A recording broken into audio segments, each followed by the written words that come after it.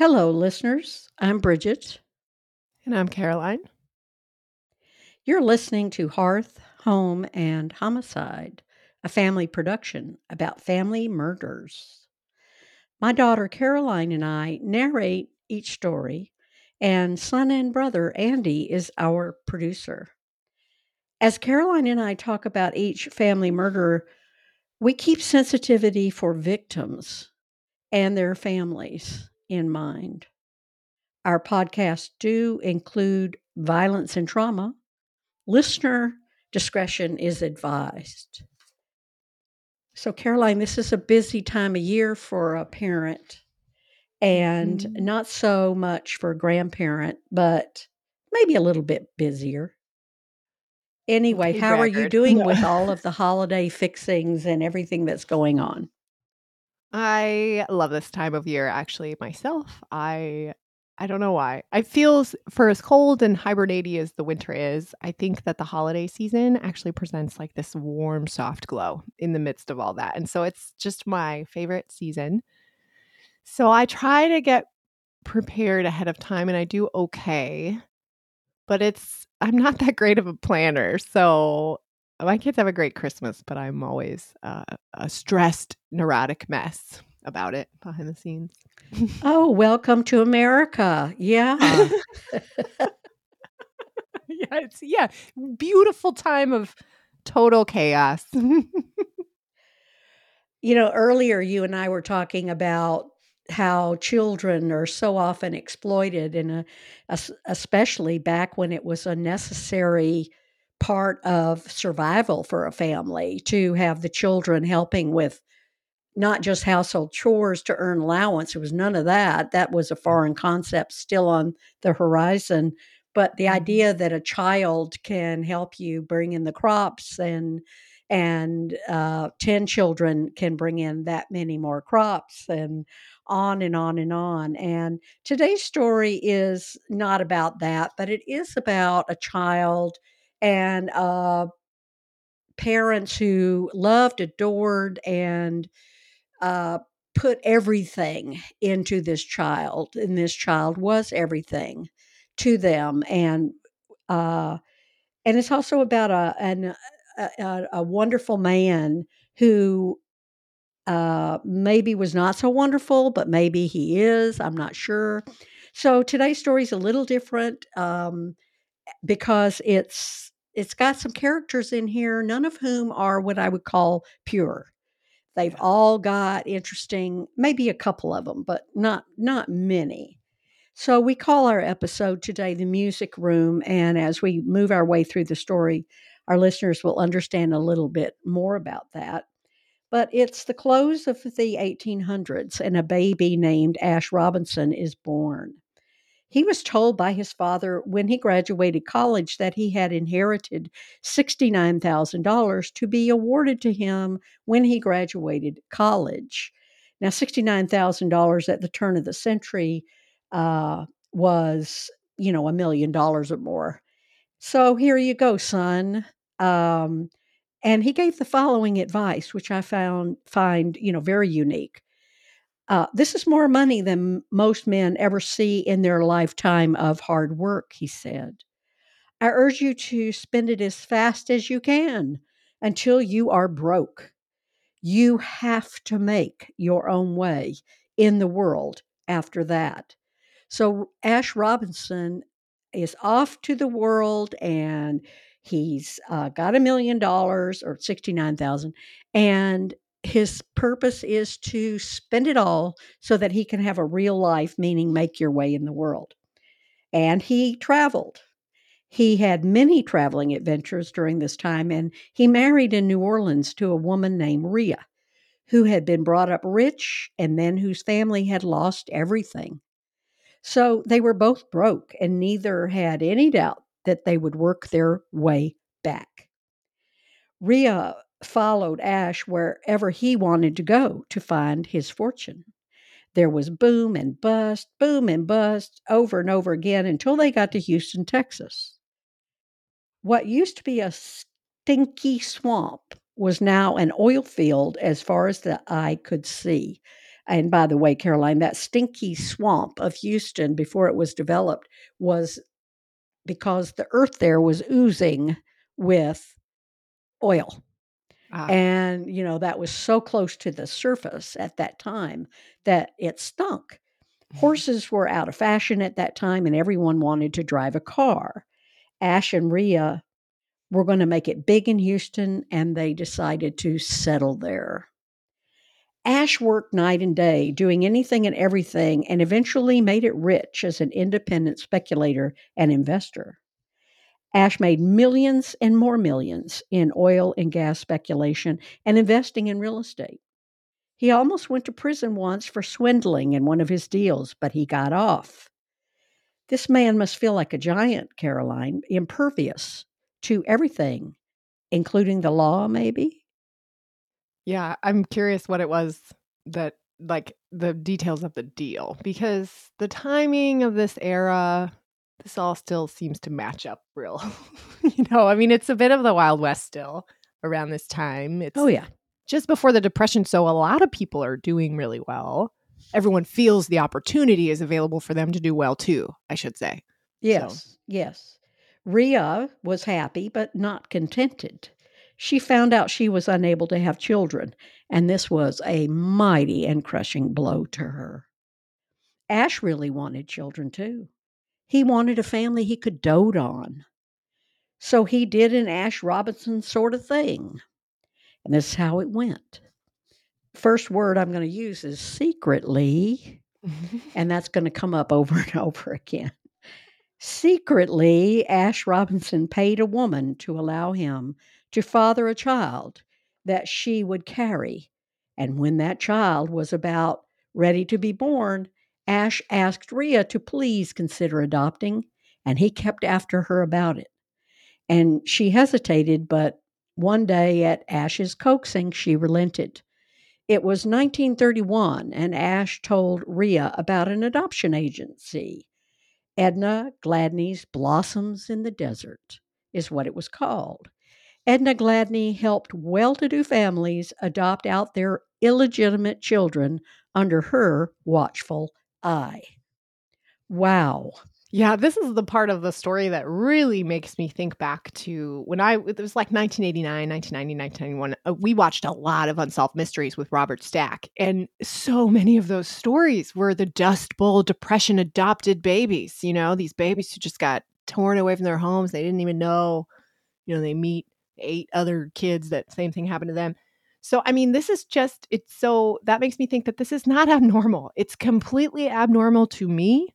And it is so crazy because Ash, approaching a woman with money in order to impregnate her so he can later adopt the baby. There are other ways to tell that story that aren't very nice or pretty.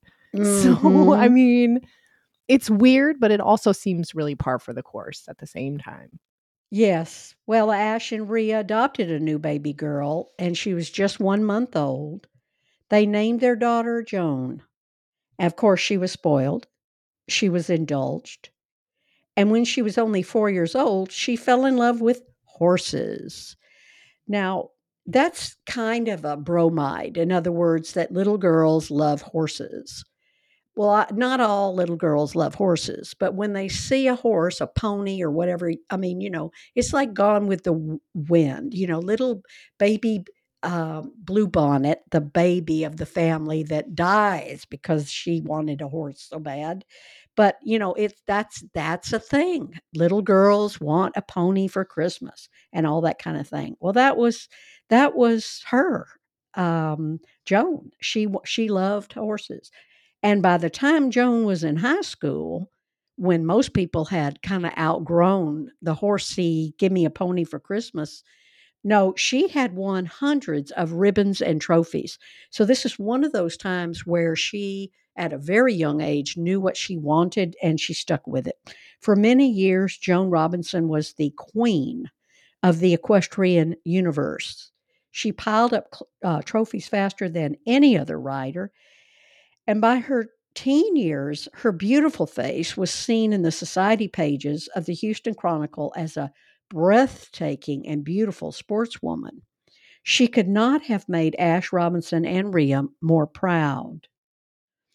So you can find here I'm talking to our listeners. You can find articles on Google about Joan Robinson and her horse, beloved Belinda.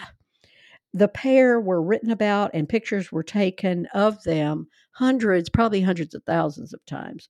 And you'll see Joan wearing her ponytail, which she never let go of.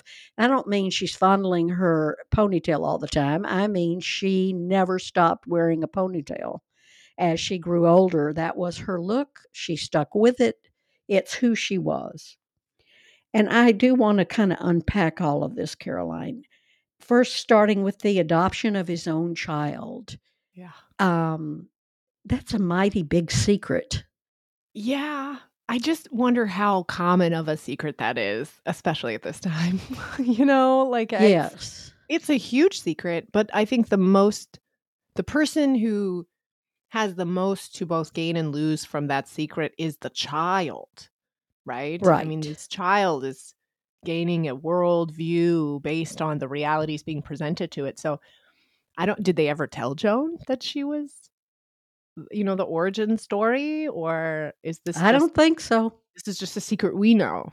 Hmm. Oh. And the way Joan progressed into a star, she's a star.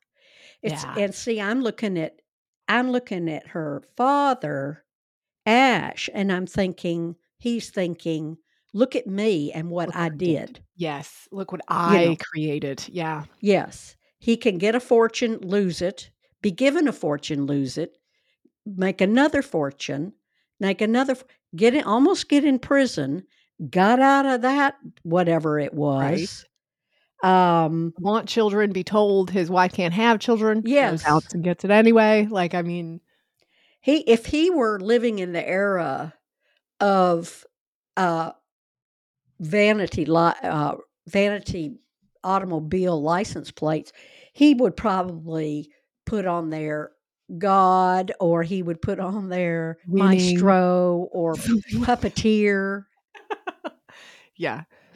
Yeah, king of the he's gotta have world. a bit of an ego around that, right? Or a false sense of,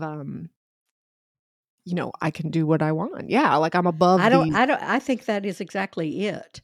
Yeah, He feels like he has learned that he can have anything that he works for, and he's willing to work for anything, including that involves a secret or swindling somebody or whatever. including the The family, ends the kids. justify the means. Yeah. So I do think he probably thought of himself as a god. Uh, he had a god complex, maybe. But I can't help but like him because he's doting on his wife and he's doting on his little girl. So Joan Robinson was unlucky in love, unfortunately. She had two failed marriages. Each marriage lasted 6 months. So That sucks. I don't know how you time it like that. Like, it's almost like, an expiration date written Yeah. somewhere on the bottom of her marriage license. The first one was to an officer in the military, and the second one was to a lawyer. By the early 1950s, Joan had it all, including disillusionment and loss. So she thought that anything that she wanted would turn out like getting trophies and winning and being beautiful and being photographed and everything's perfect. But she found out and got divorced twice that, true love is a little bit more difficult and deeper than that. Well, they are short marriages too. It wasn't like she was with these people for a year. I don't think you can build any kind of rapport with a person in 6 months because it's still surface level in 6 months. At least to me, it would be you haven't even done any of the work of settling in yet to this. I don't know. Right. So that No, so it just she doesn't appear to me any more than her father to be someone who's going to give an inch. yeah, and there you go. Maybe that's really what has happened because I just feel like, gosh, why would you even get married at all after that? Like, maybe you're not the marrying type, and maybe that's what you should. I mean, you do your own thing. You do your equestrian thing. Like, you're a god in your own right. As a woman, I know it's not a good time in history to be a woman, but I'm sure you could get a bank account through your dad or, like, you I know? think it's okay when you have a ready-made money chest. Yeah. Uh, Which she did. it's not a good time for a working woman Yeah. or someone who is suddenly widowed or someone who is suddenly, um, ill. Yeah. But a beautiful, entitled Accomplished. princess Yeah. like Joan, she probably did all right. Actually, I'm going to stop saying she was married 2 times. I'm going to say she had 2 weddings, Yeah. and once the weddings were over, that was the "What are you doing in my house?" Right, kinda thing right. to her Like, husband. I don't really like you here now. Yes, I'm curious yes. about the details around those attempts, I'll say. One day, she met a man with stunning good looks at a society party, although the man, John Hill, was actually quite broke. He was just at the party as a great place to meet society women. He was studying to be a doctor, but he was also painfully quiet and awkward, and he was seriously into classical music, meaning that was his one-track mind, classical music. He played numerous instruments, and he just couldn't hold much of a conversation if it was not about music. And Joan, on the other hand, flamboyant and dramatic, had a bit of a brash side. And she was the absolute queen of equestrians in top society. So obviously, when she was at a high society party, everybody was going to fawn all over her about her latest award or ribbon or whatever she was hosting in the way of high society fundraisers or whatever. Well, and plus, I think after cars, as you said, horses fell out of fashion as the transportation mode, but they became the moniker of the upper crust sort of pastimes, because there's not really a lot of money. It takes a lot of money to keep a Right. horse and Yeah. Horses yeah. became, a, yeah, you're right, a pastime for the rich. Yes. Um, Now, did John Hill realize that that's what she was all about? Or was his head in the clouds over her money and not her? Uh, in the world of his ambitions as a doctor and his beloved classical music world, where is Joan going to stand? I mean, that's what I see. How is Yeah. this ever going to work out? The two tried in the first 2 years of their marriage to indulge each other's passion, but it became clear over time that they were both feigning interest in each other's world. Um, I should mention something about their wedding. Joan Olive Robinson and John Robert Hill married in a spectacular and lavish society wedding in September of 1957. And, I do know that they both wanted to work it out. They both really did. Certainly, Joan wanted to have a family of her own. By then, she was even ready to give up her horses to make a family and devote herself to the family. So that says a lot. That's huge. Well, and if they're both trying and we've made it over 1 year, sounds like into 2. And if they're both trying, then that's a marriage. Well, it's that yearning. And if Yeah. you have a common yearning with someone, it makes more sense. It's easier, it's more relaxed to pursue your common yearning. Yeah. And that's what makes, I think, the early years easier. That Yeah, and probably sex life. But, maybe. the idea that you're building something together, I think has a universal appeal. Yeah. So for a few years, Joan and John were happy. He did very well. He went into plastic surgery. They were quite rich already because of the ash heaping things upon them, valuable things. They had a son named Robert, but they called him Boot. I love that Yeah, nickname. I do too. John was focused on his music, and in their home, he built a fantastic room in their mansion that was devoted solely to music. This is the music room, after which our episode is named. It was quite famous. You know, Joan used to get in all the magazines with her horsemanship and her awards. Now he's in all the magazines for having the music room. It was quite unique. In fact, John's focus on music was so great that he really wasn't doing all that well as a surgeon by the time he and Joan had been married just a few years. And he was having an affair with a woman named Anne Kurth. Ooh. That's kind of an edgy name, Anne Kurth. Yeah. Sounds like she could, wield a knife and cut right into the heart of a marriage. Well, yeah, I mean, I don't that know. H falls off. She's just curt. Yes. Yes. It's like if you take the word earth and you take the word art out of it, it's just eh. Yes, exactly. That's another good one. Yes, yes. And Kurth was earth without art. Yeah. We don't know her personally, but We don't know her there's an personally. assumption No, here. no, no. And in the midst of this weird mix of having everything and yet nothing in common, Joan became critically ill. It was a mysterious loss of vitality, leading to deathbed at home with John, with him sequestering her, cutting her off from visitors. Joan ultimately died, and many believe John had, quote, let her die, whilst carrying on his music obsession and his affair with Anne Kurth. It was a murder by omission, sort of, is I what they like were that term. saying. I mean, I think technically it's like negligence is the legal term, but murder by omission is more realistic and more accurate. Right, right. And you would have to be someone who knew the steps to take to save a life, to omit those known Right. remedies. Yeah.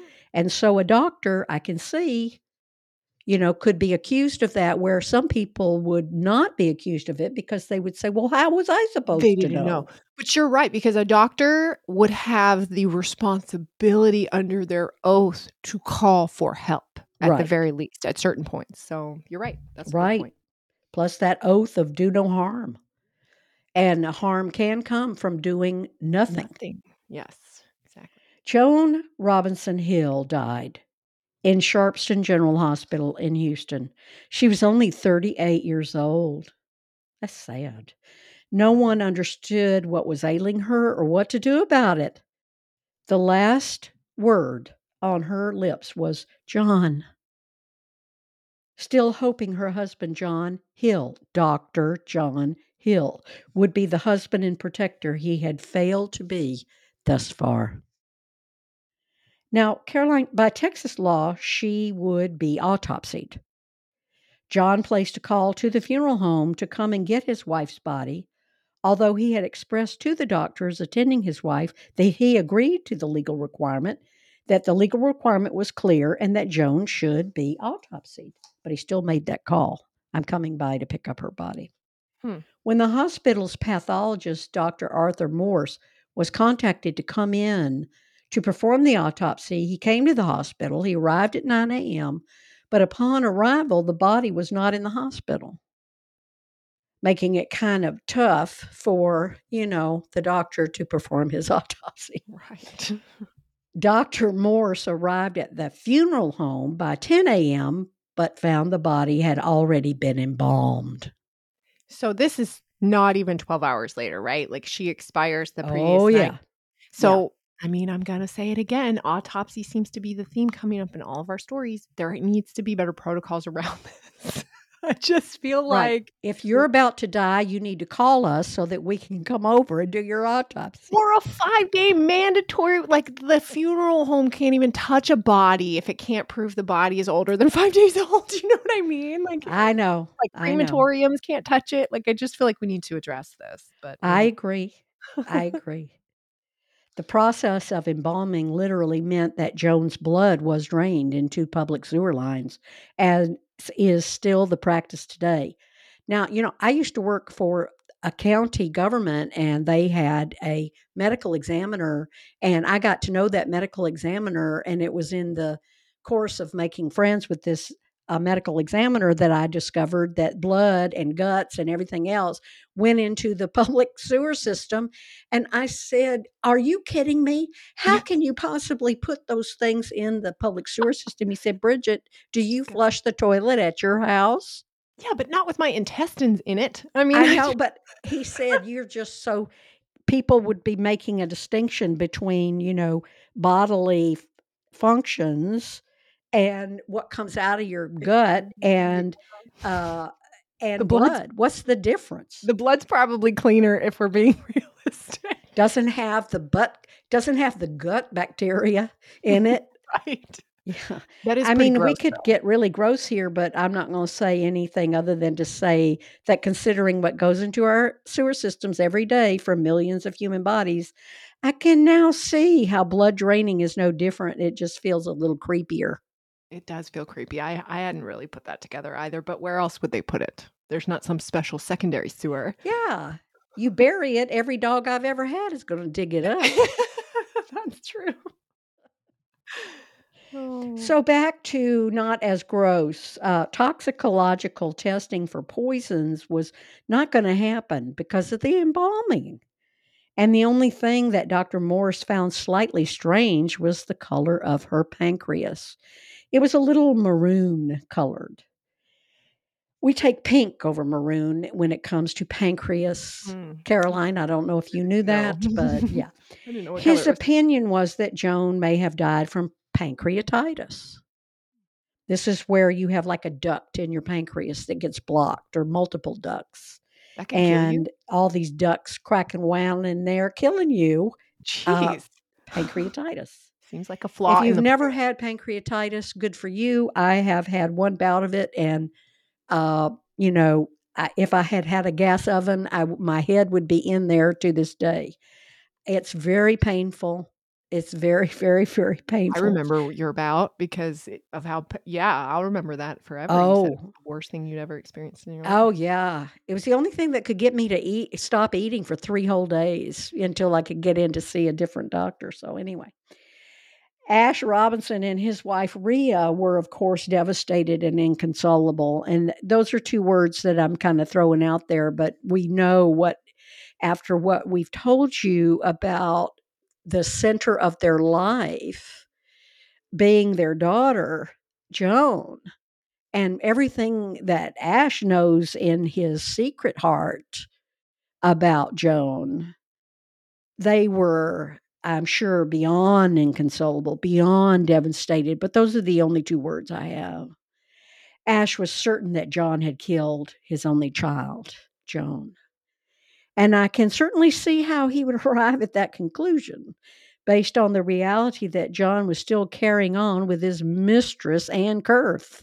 Mm.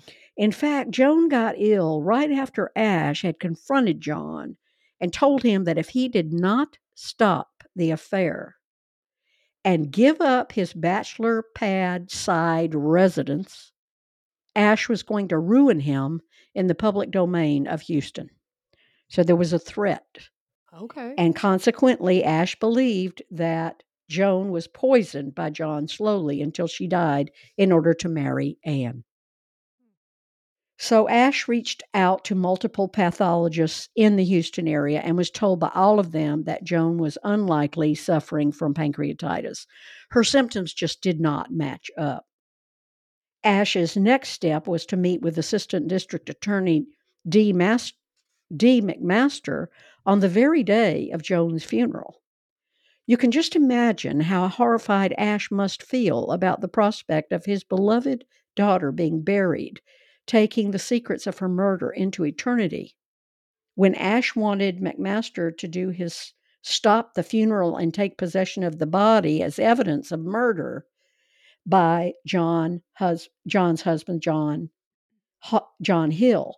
So, in other words, Ash is literally saying to this pathologist, district attorney, McMaster, stop the proceedings Yeah. at the funeral. I'm taking possession of this body, Oh, yeah. and I'm doing so in the pursuit of a murder investigation I of mean, Joan. I'm curious, Hill. how helpful is it though? Because her body has been sort of like contaminated from the standpoint of trying to gather any evidence from it, right? I mean, Yeah, I don't know. I mean, I don't know what he was thinking, but he's got apparently he's Ash Robinson has the district attorney in his hip pocket. well, yeah, I mean, he got out of prison. I imagine Ash is like this total ruler of this, he's having, cigars and whiskey every night with the judge, the DA, the medical they're all friends, they all went to the same elementary school, like, that's the kind of thing I'm picturing, and that's fine because he seems like a nice enough person, but now his world has been shattered. Joan, his only daughter, like, so I could see him just flailing, burning up everything he's ever gathered in terms of, network valuable assets, Just ready to burn them I all. You hit the nail on the head. It's a good old boy network on steroids. Mhm, mhm. Joan was 38 with an active social life and a robust life that included horses and training and keeping up a horse farm she ran called Chatsworth Farm, not to mention caring for her son Boot, which, by the way, Caroline, poor Boot. I know. You know, he was only 9 years old when his mother died. Well, that's way too young. That's so young. Oh, it's horrible. How can such a vibrant woman such as Joan die in a hospital of unknown causes with blood spewing out of her mouth like Mount Vesuvius? Joan, with her platinum blonde ponytail and her tough and tenacious, mixed with glamorous way of life, just the image of how she died so violently and mysteriously was just too much for Ash. He implored his guts out to McMaster to do something. So, with Ash's plea to digest and a funeral about to begin, McMaster took up the task of investigating Dr. John Hill. But but what could he do without actual evidence of a murder? He started by sending Harris County medical examiner Joseph Jakimzik to the funeral home to perform another autopsy. His opinion was that Joan likely died of acute hepatitis, possibly a virus induced. And McMaster determined, therefore, that there was just no evidence of murder. So Ash was fill in the blank. What should we say? Furious, on fire, ignited, exploded in rage, or quietly determined to, you know, burn the world down because of his loss. Well, he was all of that. And his next move was to legally petition his son in law, Dr. John Hill, AKA Killer in Ash's mind, to allow for a third autopsy, which would mean exhumation of Joan's body. But John refused. Yeah, which makes sense to me. Again, what evidence are you getting from this contaminated piece of evidence? You know what I mean? It's like you're not gonna. And hepatitis, we know from the other, what was her name? Marie Hill or Marie Yes, Hilly. Hilly. Maybe she's Hill, and maybe that's John's her brother. But hepatitis was what her husband looked like he died from too, and she was poisoning all of them forever. Right, So it right. doesn't really tell you much more. But again, it's like the guy said, it's not evidence of murder, unfortunately. Right. Sorry. If I drop dead in my backyard, you and your two brothers are going to be walking back there. Oh, hepatitis. Yeah. Looks like hepatitis to me. Either that or Hepatitis. pancreatitis. Let's take a look. Hepatitis. Just yeah. I'll tell you who I'm worried about at this point in our story. I'm worried about Joan because even though she's dead, here she is still being used and controlled by powerful men. Yeah. She And I can't have do, and peace. I worry about her son, Boot. Although this was not enough evidence to prove murder, McMaster agreed to bring charges against Dr. John Hill for an obscure charge of, we mentioned it earlier, murder by omission. I love this. I love the way the words are arranged. I don't love murders by omission. I just think that that's a clever term. Well, the fact that there would be an obscure charge tells me a couple things. Number one, it's a charge. Yeah, it's a real It's thing. on the books. So that tells me that it's not used that much. And based on your reaction, how much you love it, I'm thinking, why not? Well, Why because not? it's that I like it because of the clever nature of the honesty here. Yes, doing nothing is the same as doing the wrong thing, right? Like if you choose to do something you know is wrong and bad, or you choose to do nothing when something is necessary, those two have equal weight on the side of negligence, right? So Yes, I think whoever invented murder by omission had a clever. rapier Yes. wit And I love those. and a command of the English language. I'm with you. It's a Plus it's beautiful true. work of art Yeah. in terms of legalese. Yes. And I'll tell you, this charge, it made the trial of John Hill famous. Oh, I bet. Famous. It should be a movie title. Is there a movie out there, Murder by Omission? Get on it, I Hollywood. don't think so. Well, someone Um, better get on it.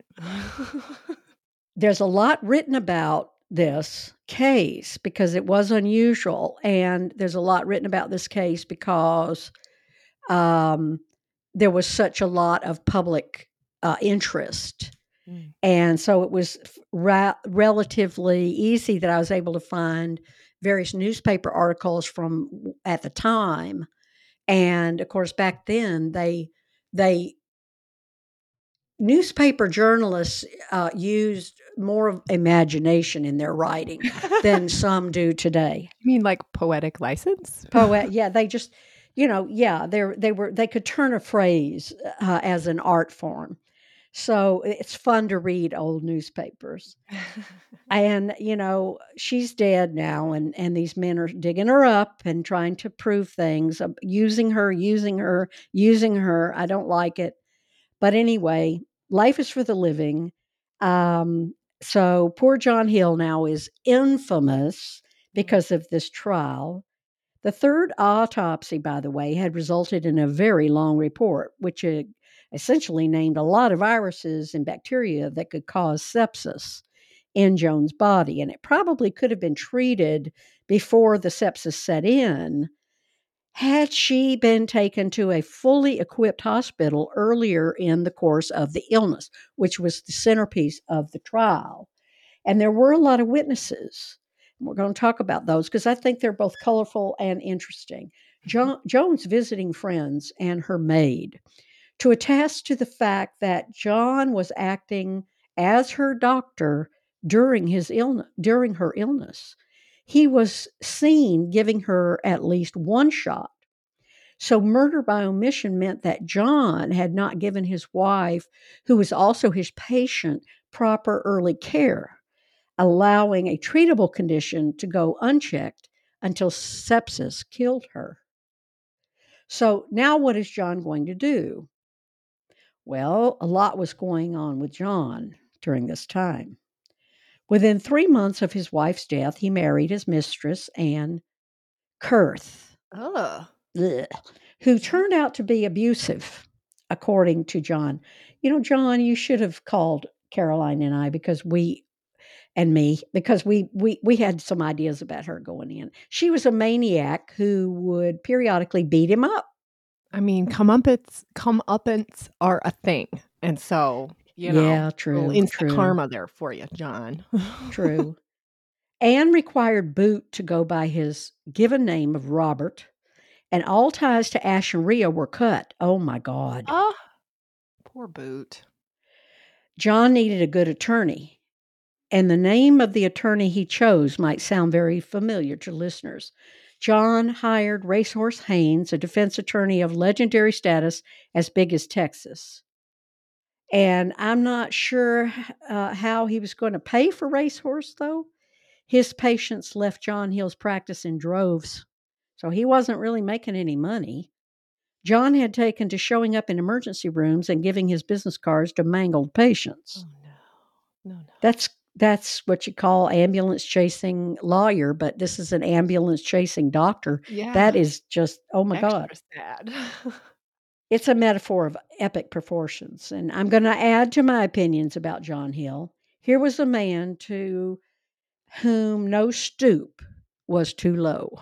Yeah, but he's surviving. I mean, Well, he's getting beat up. he's not laying down though, so there's Okay, a I'm with part of you. me that wants to hold I don't know why, but there's a part of me that wants to hold a place for John that says, Yeah, maybe now he's in yeah. a bad spot. I You don't know, know, maybe there's something about a hapless idiot there you who's go. smart enough to be a doctor, He but is. really doesn't know what to do to put life together. Right, and then he has this affair for God knows how long, and then you marry that woman and she beats you up. Oof. I mean, the universe is telling you something, sir. I don't know what it is, but it's not Well, nice. we know that John is a pursuer of women. Otherwise, I would say, well, maybe she threw himself at her. But remember, He he and Joan had met because he was at a society group gathering that she was going to be at. I mean, he didn't specifically go for her, but he no. was there to find a rich woman. That's right. He had his sights set on a certain lifestyle, let's He say. knew what he did not have, which was ambition, get up and go, or I don't know what he didn't have. Mhm. But anyway, although Racehorse Haynes advised John not to, John divorced Anne before the trial started, and she, of course, went straight to Ash. Ash told, pardon me, Anne told Ash that John had confessed to growing bacteria from feces in petri dishes and injecting the result into everything Joan ate and drank, and even into her body using shots. Now, Caroline, that What? is a jaw dropping accusation. So Yeah, specific, and really just disturbingly gross. I very just gross. At this point, I think Ash was probably overjoyed to have an ally in this fight against John Hill. But this ally of his, Ms. Kurth, would prove to be a double edged sword.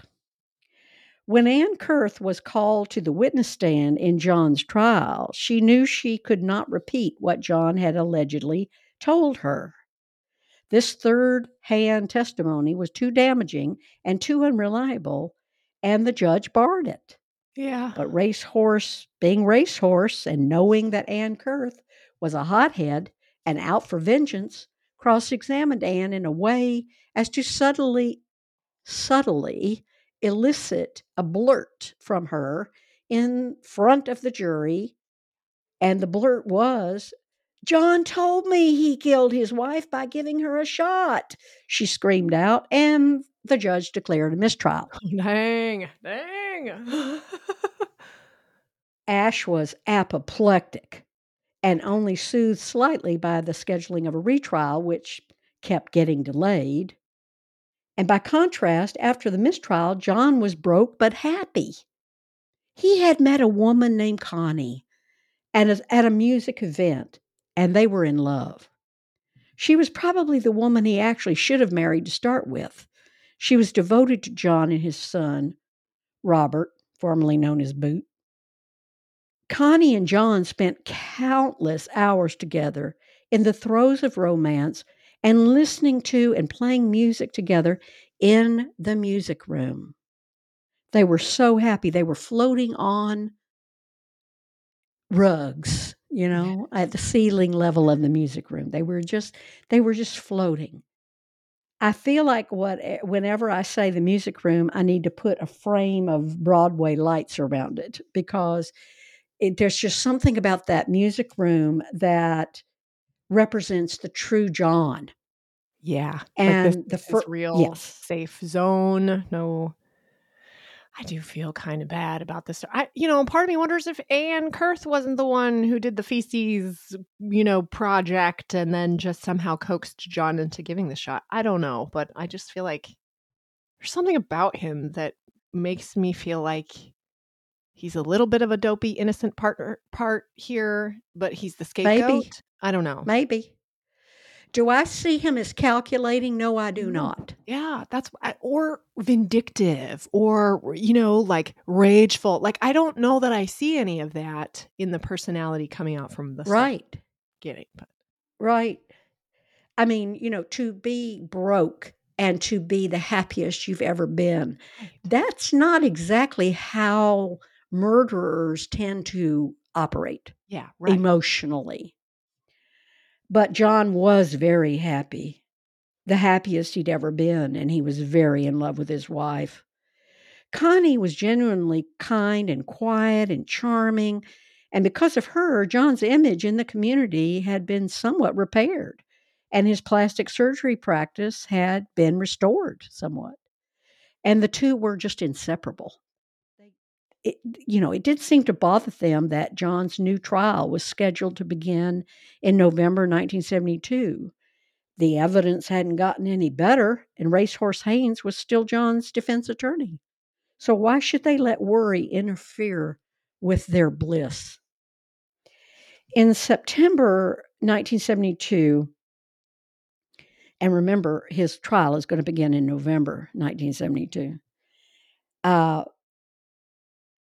John and Connie asked John's mother to watch over Robert, also known as Boot, in their home at 1561 Kirby Drive while they went to San Francisco for a vacation and then to Las Vegas for the second half of a plastic surgery conference. They were scheduled to come home September 24 and had decided to just put off worry about getting ready for the November trial until after their trip. Connie would later tell Thomas Thompson for his book Blood and Money, which is a fantastic book, and I did read it. And Thomas Thompson has passed away, but if I could meet him, I would endeavor to do so because he wrote such a good book about this case. But he wrote in the book that she and John were blissfully and peacefully living a loving life, and their trip to San Francisco was such a tonic that they felt very strong headed into the November trial. I've got to say, Caroline, I'm very glad Connie and John found each other. Me too. I'm happier for Connie than John because I still have my suspicions. Right. Yeah. Well, negligence is still there. I mean, it is a murder by omission. I believe that, but I don't know that he was the catalyst for starting it. If I had to go, I don't know. I buy into that old saying, every story deserves a happy ending. Yeah. I believe in happy endings. At least Connie is getting what Joan longed for but never received. So that's bittersweet for me. I Yeah, mean, that is hard because he was capable, just wasn't the right fit. that's why I'll just say I'm happier for Connie. I mean, I'm just being honest here. I still like John, Yeah. but John, you could have done better. But you know what? I look at myself now at 68 years old, back at my former self in my teens and 20s and 30s. Mm. Bridget, you could have done better. So, yeah, We all youth could have is done wasted on differently. the young. Yeah, for sure. We all could have done something different. Would it have been better? Who knows? Yeah, who knows? And who knows? Coming home from Las Vegas, Connie hopped out of the taxi while John paid the driver. She opened the door to their home. Robert, also known as Boot, and his grandmother were there, but something was wrong. There was a stranger in the house. Robert and his grandmother were tied up. The man tried to tie her up too, but she bolted and made it to the neighbor's house to call 911. So now we've got Connie running to the neighbor's house. John had paid the taxi driver and perhaps chatted a bit with him. I mean, John was really, really, really happy. Yeah. He was on cloud nine. And then he walked down his driveway and into his home, not realizing what was going on inside. And John Hill was gunned down execution style inside his home. His son and mother were witnesses. Caroline, Dr. John Hill is dead. Dead. That's so crazy. Police were called to the scene thanks to Connie. It was September 24th, 1972, an otherwise ordinary overcast Sunday in the mid 70s. Police quickly determined that this was no home invasion robbery, even though John's wallet and briefcase were taken. The killer had come for Dr. John Hill, and once John was dead, the killer left the scene. And to make sure he was dead, John wasn't just shot point blank. His killer tapped him up from his eyes to his I said tapped, I mean taped. Taped him up to from his eyes to his chin, so if the bullets didn't kill him, he would suffocate. Whoa. That's cold. It's That's cold weird. as ice. Like, don't people normally put a plastic bag over someone's head? I've Oh, never yeah, BTK did that it's once or twice. a I whole mean, this is crazy. it's just to me, that's just a torture. Yeah. Killing. But I mean, they did it for good measure, I guess. I think it's important here to stop and remember the backstory leading up to this murder, though. Dr. John Hill had won a mistrial in his murder by omission trial that began February 15th, 1971. John stood accused of not taking proper steps to save the life of his wife, Joan Hill, when she was obviously gravely ill. His motive was allegedly to be in the affair that he had with Ann Kurth, the woman he immediately married after Joan was dead. Yeah. So this was an obscure charge the assistant district attorney McMaster brought against John after relentless pressure from Joan Hill's father, Ash Robinson. Remember, Ash had doted on, spoiled, and protected his only child, Joan, from the day he and his wife, Rhea, adopted her as a baby. And, remember, it's still widely believed that Ash was secretly not just Joan's adoptive father, but her biological father as well. But at any rate, he didn't let her out of his sight. I would suffocate under that kind of situation, but I am not Joan, and it's really all she knew. Yeah. I don't know why that thought came to me about suffocating, but I guess it's because Dr. John may be suffocated. I don't know. But Well, it's an interesting dynamic, and it worked for Joan. Joan got to do the things that gave her bliss, and then she struggled in this marriage arena. So I think there's a part that she didn't learn, which was to say, like, do a self inventory. Do I like any of this? What choices do I want to make for me? It was probably more about, well, what would my dad want? What do my parents want? right. Yeah. Which there's some sacrifice there when you're doing that. Okay, well, I'm not suffocating, so I'm going to take a deep breath and tell you that John Hill had divorced Ann Kurth just a few months into their marriage, and Ann became an ally of Ash as he was planning to bring his son in law to justice. So, when his murder trial was declared a mistrial, Dr. John Hill built his practice back up, married a music loving woman named Connie, and was feeling very confident as he faced a new trial in 2 months.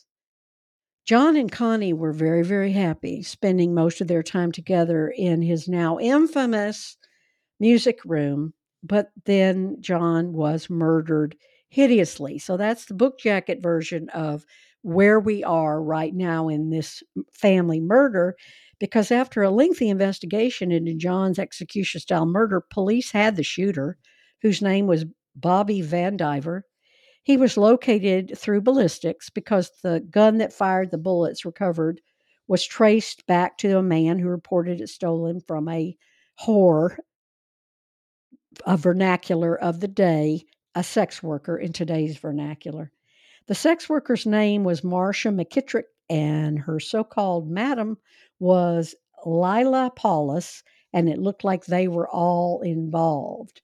Now, Bobby was interrogated, and remember, John Hill's mother was watching his son Robert while he and Connie were vacationing and in Las Vegas for a medical convention.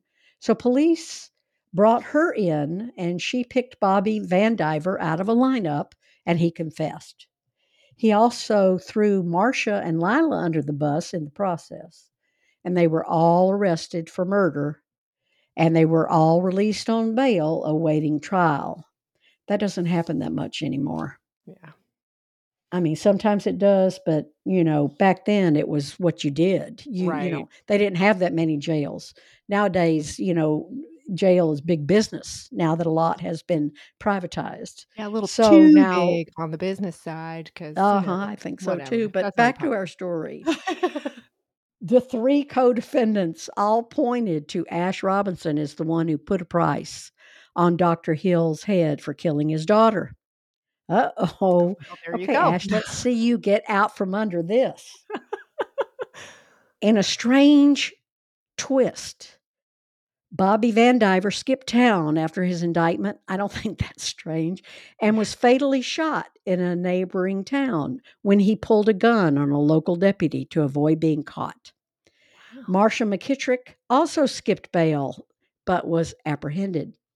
Marcia McKittrick was the getaway driver in John Hill's murder, and she received 10 years after pleading guilty, and she got out in 5 years. Wow. Once again, in the past, there were some get out of jail free cards roaming around.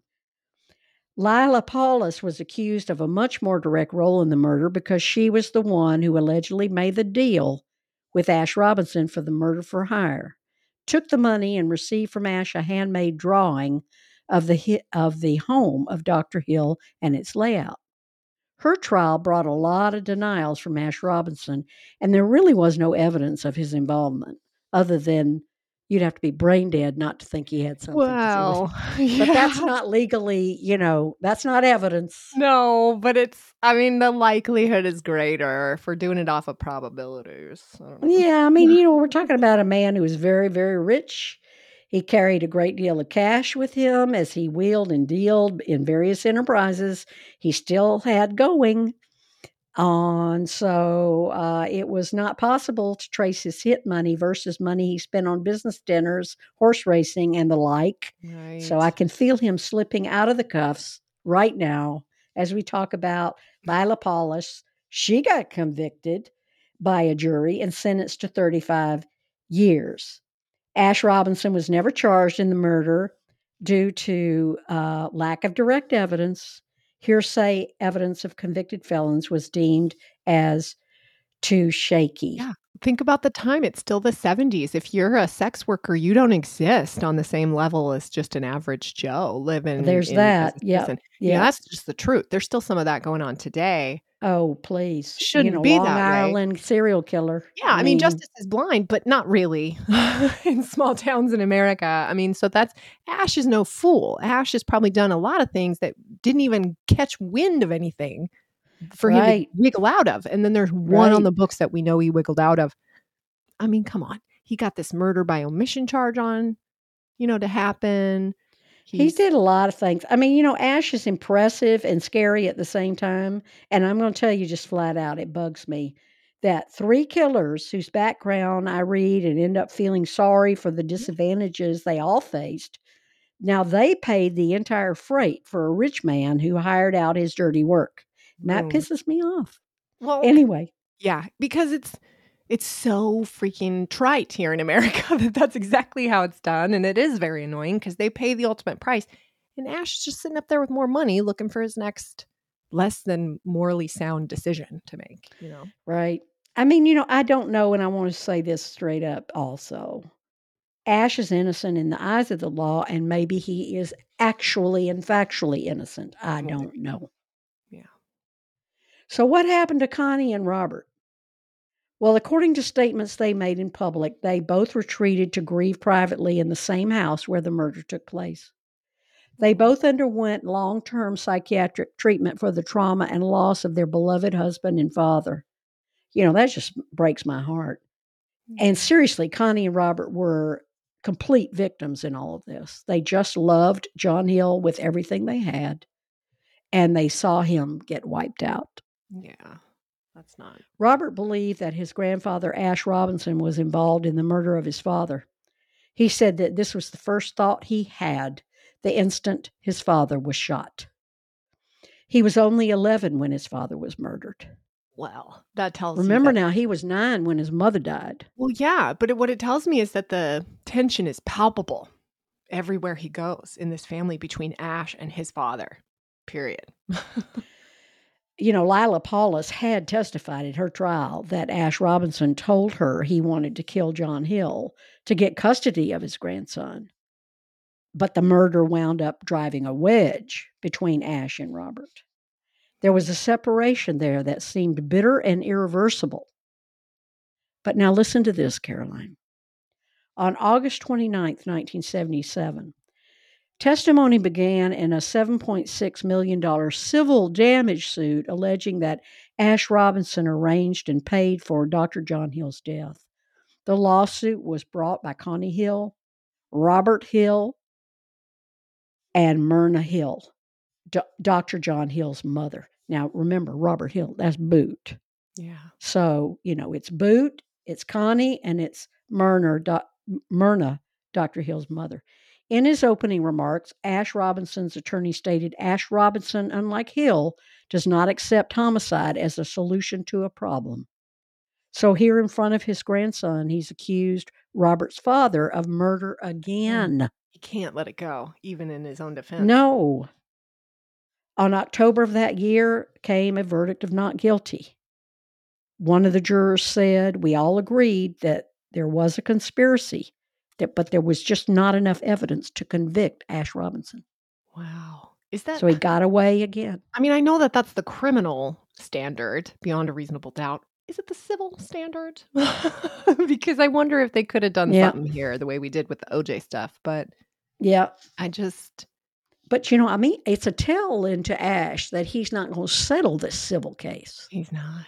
He's not He going to settle it. They wanted $7.6 million. Yeah, He had that. He did. he could have offered half that and not had a problem. But I think you're right. It's telling in that statement of, unlike my son-in-law, I don't go to murder to do my business. Like, okay, wow, even here you can't let it go. Like, it became a thing for him the minute he wasn't getting these convictions against John Hill.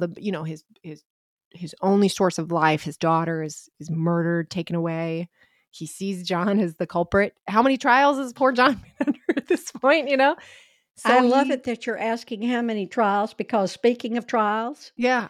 during the time of the civil trial in which he was found not guilty, Ash Robinson filed a civil lawsuit in federal court against Thomas Thompson, the Oh, author of Blood and Money.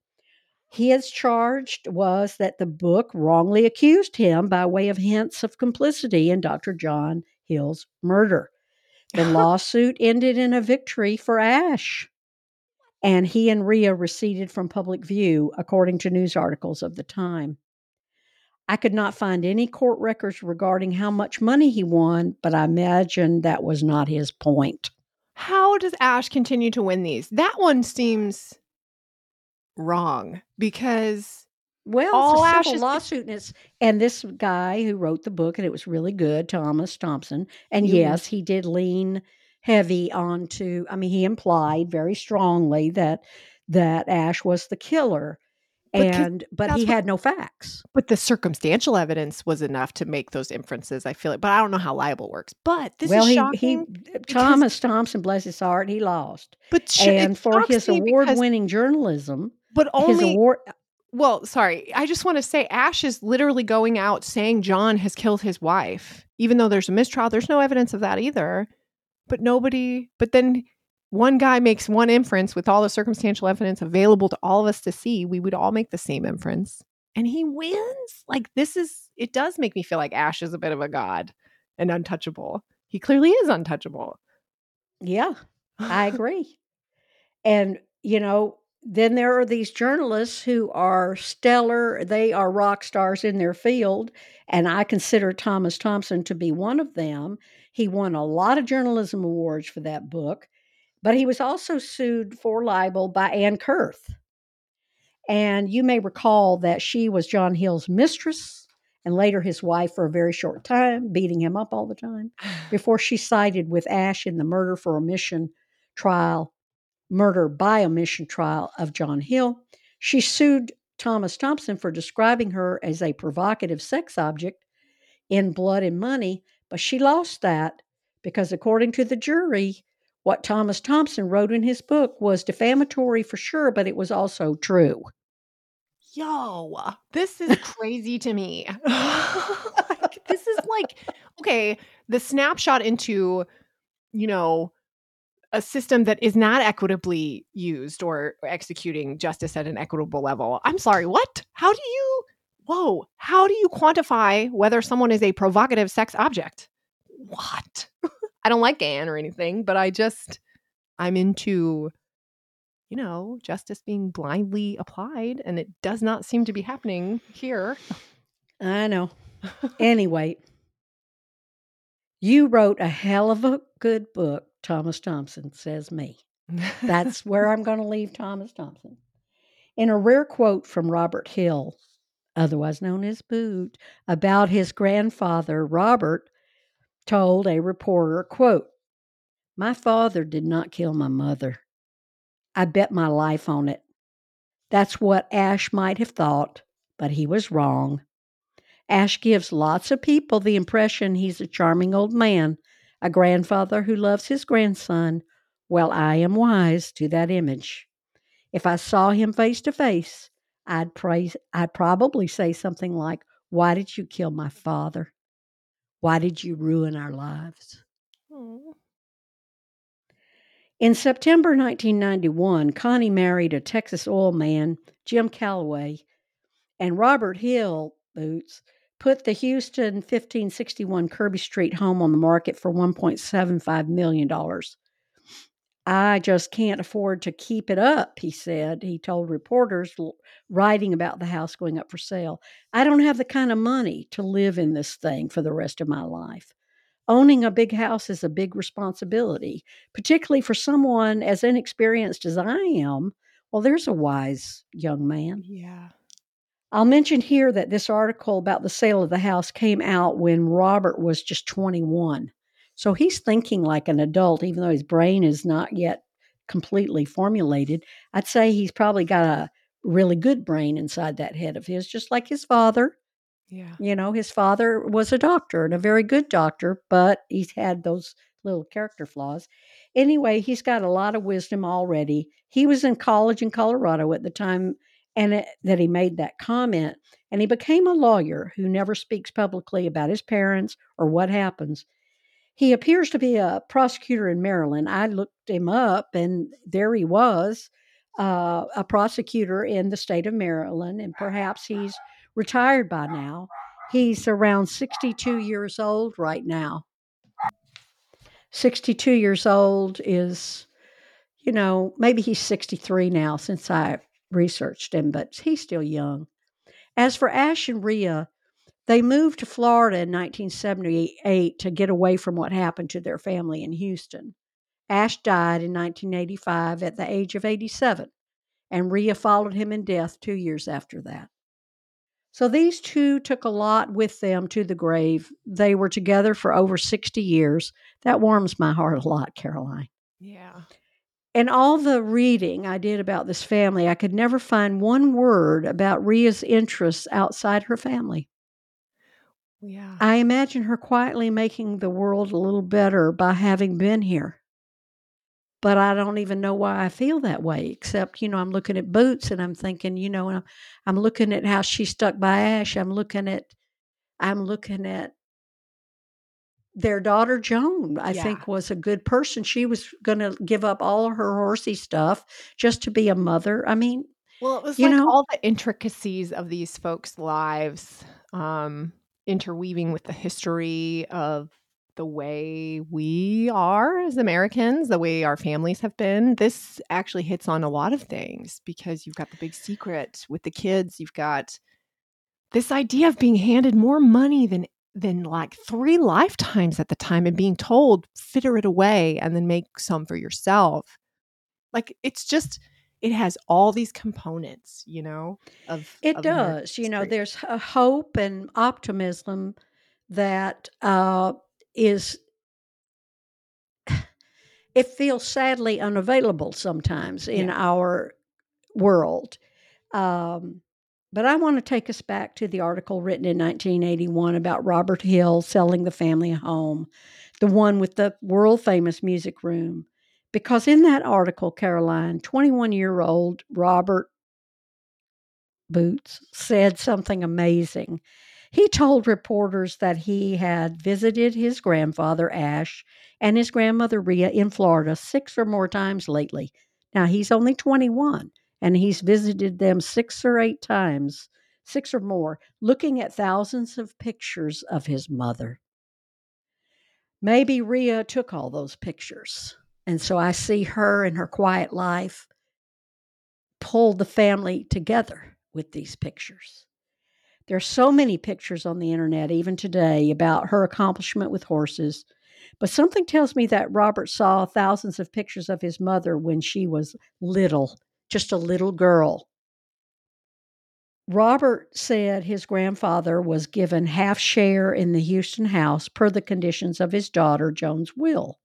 He said that they were working together to put the money from the sale of the house in a trust that Robert will have access to when he turns 33. And of course, I told you he's about 63 now. So he got access to it eventually. Robert told the reporter the important thing is that we're working together to sell the house. There are not two sides pitted against each other. The reporter wrote that the bizarre deaths of both his parents and all the trials that followed put a rift between Robert Hill and his grandfather, Ash Robinson. But, said Robert in this article, that gap is closed. Oh. This ends the bittersweet and tragic story of the family that Ash and Rhea Robinson began in 1931. They so wanted a family, and in the end, I think they got their wish, but it came at an incalculable cost. And I think that there was a murderer or two in that family. Yeah. But I think that Boots, also known as Robert, uh, I think that he is just good. Oh, yeah. So wise in such a good soul kind of way. And the gap is closed. That's so beautiful because that took something from him too to make happen. It isn't just Robert doing it. It takes something from Ash to make that situation work. And his mother, all in honor of the mother, Joan. I just think that's kind of beautiful. And It's very beautiful. I'm happy for them now, but it's got to be, yeah, an incalculable cost is a good way to say that.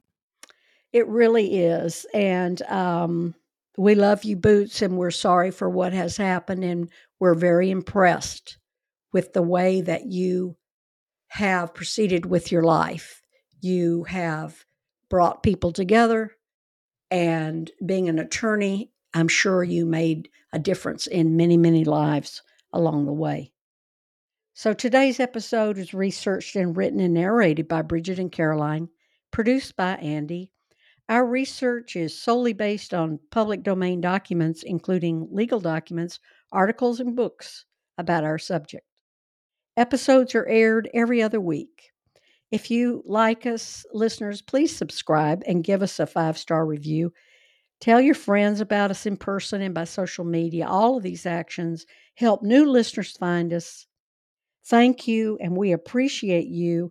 And we want you to know this is the last recording of 2023, and it's been our sheer delight to be in this year with our listeners and appreciate all the support that you've given us along the way. And don't forget now to live and let live. Well, bye bye, Caroline. Bye bye.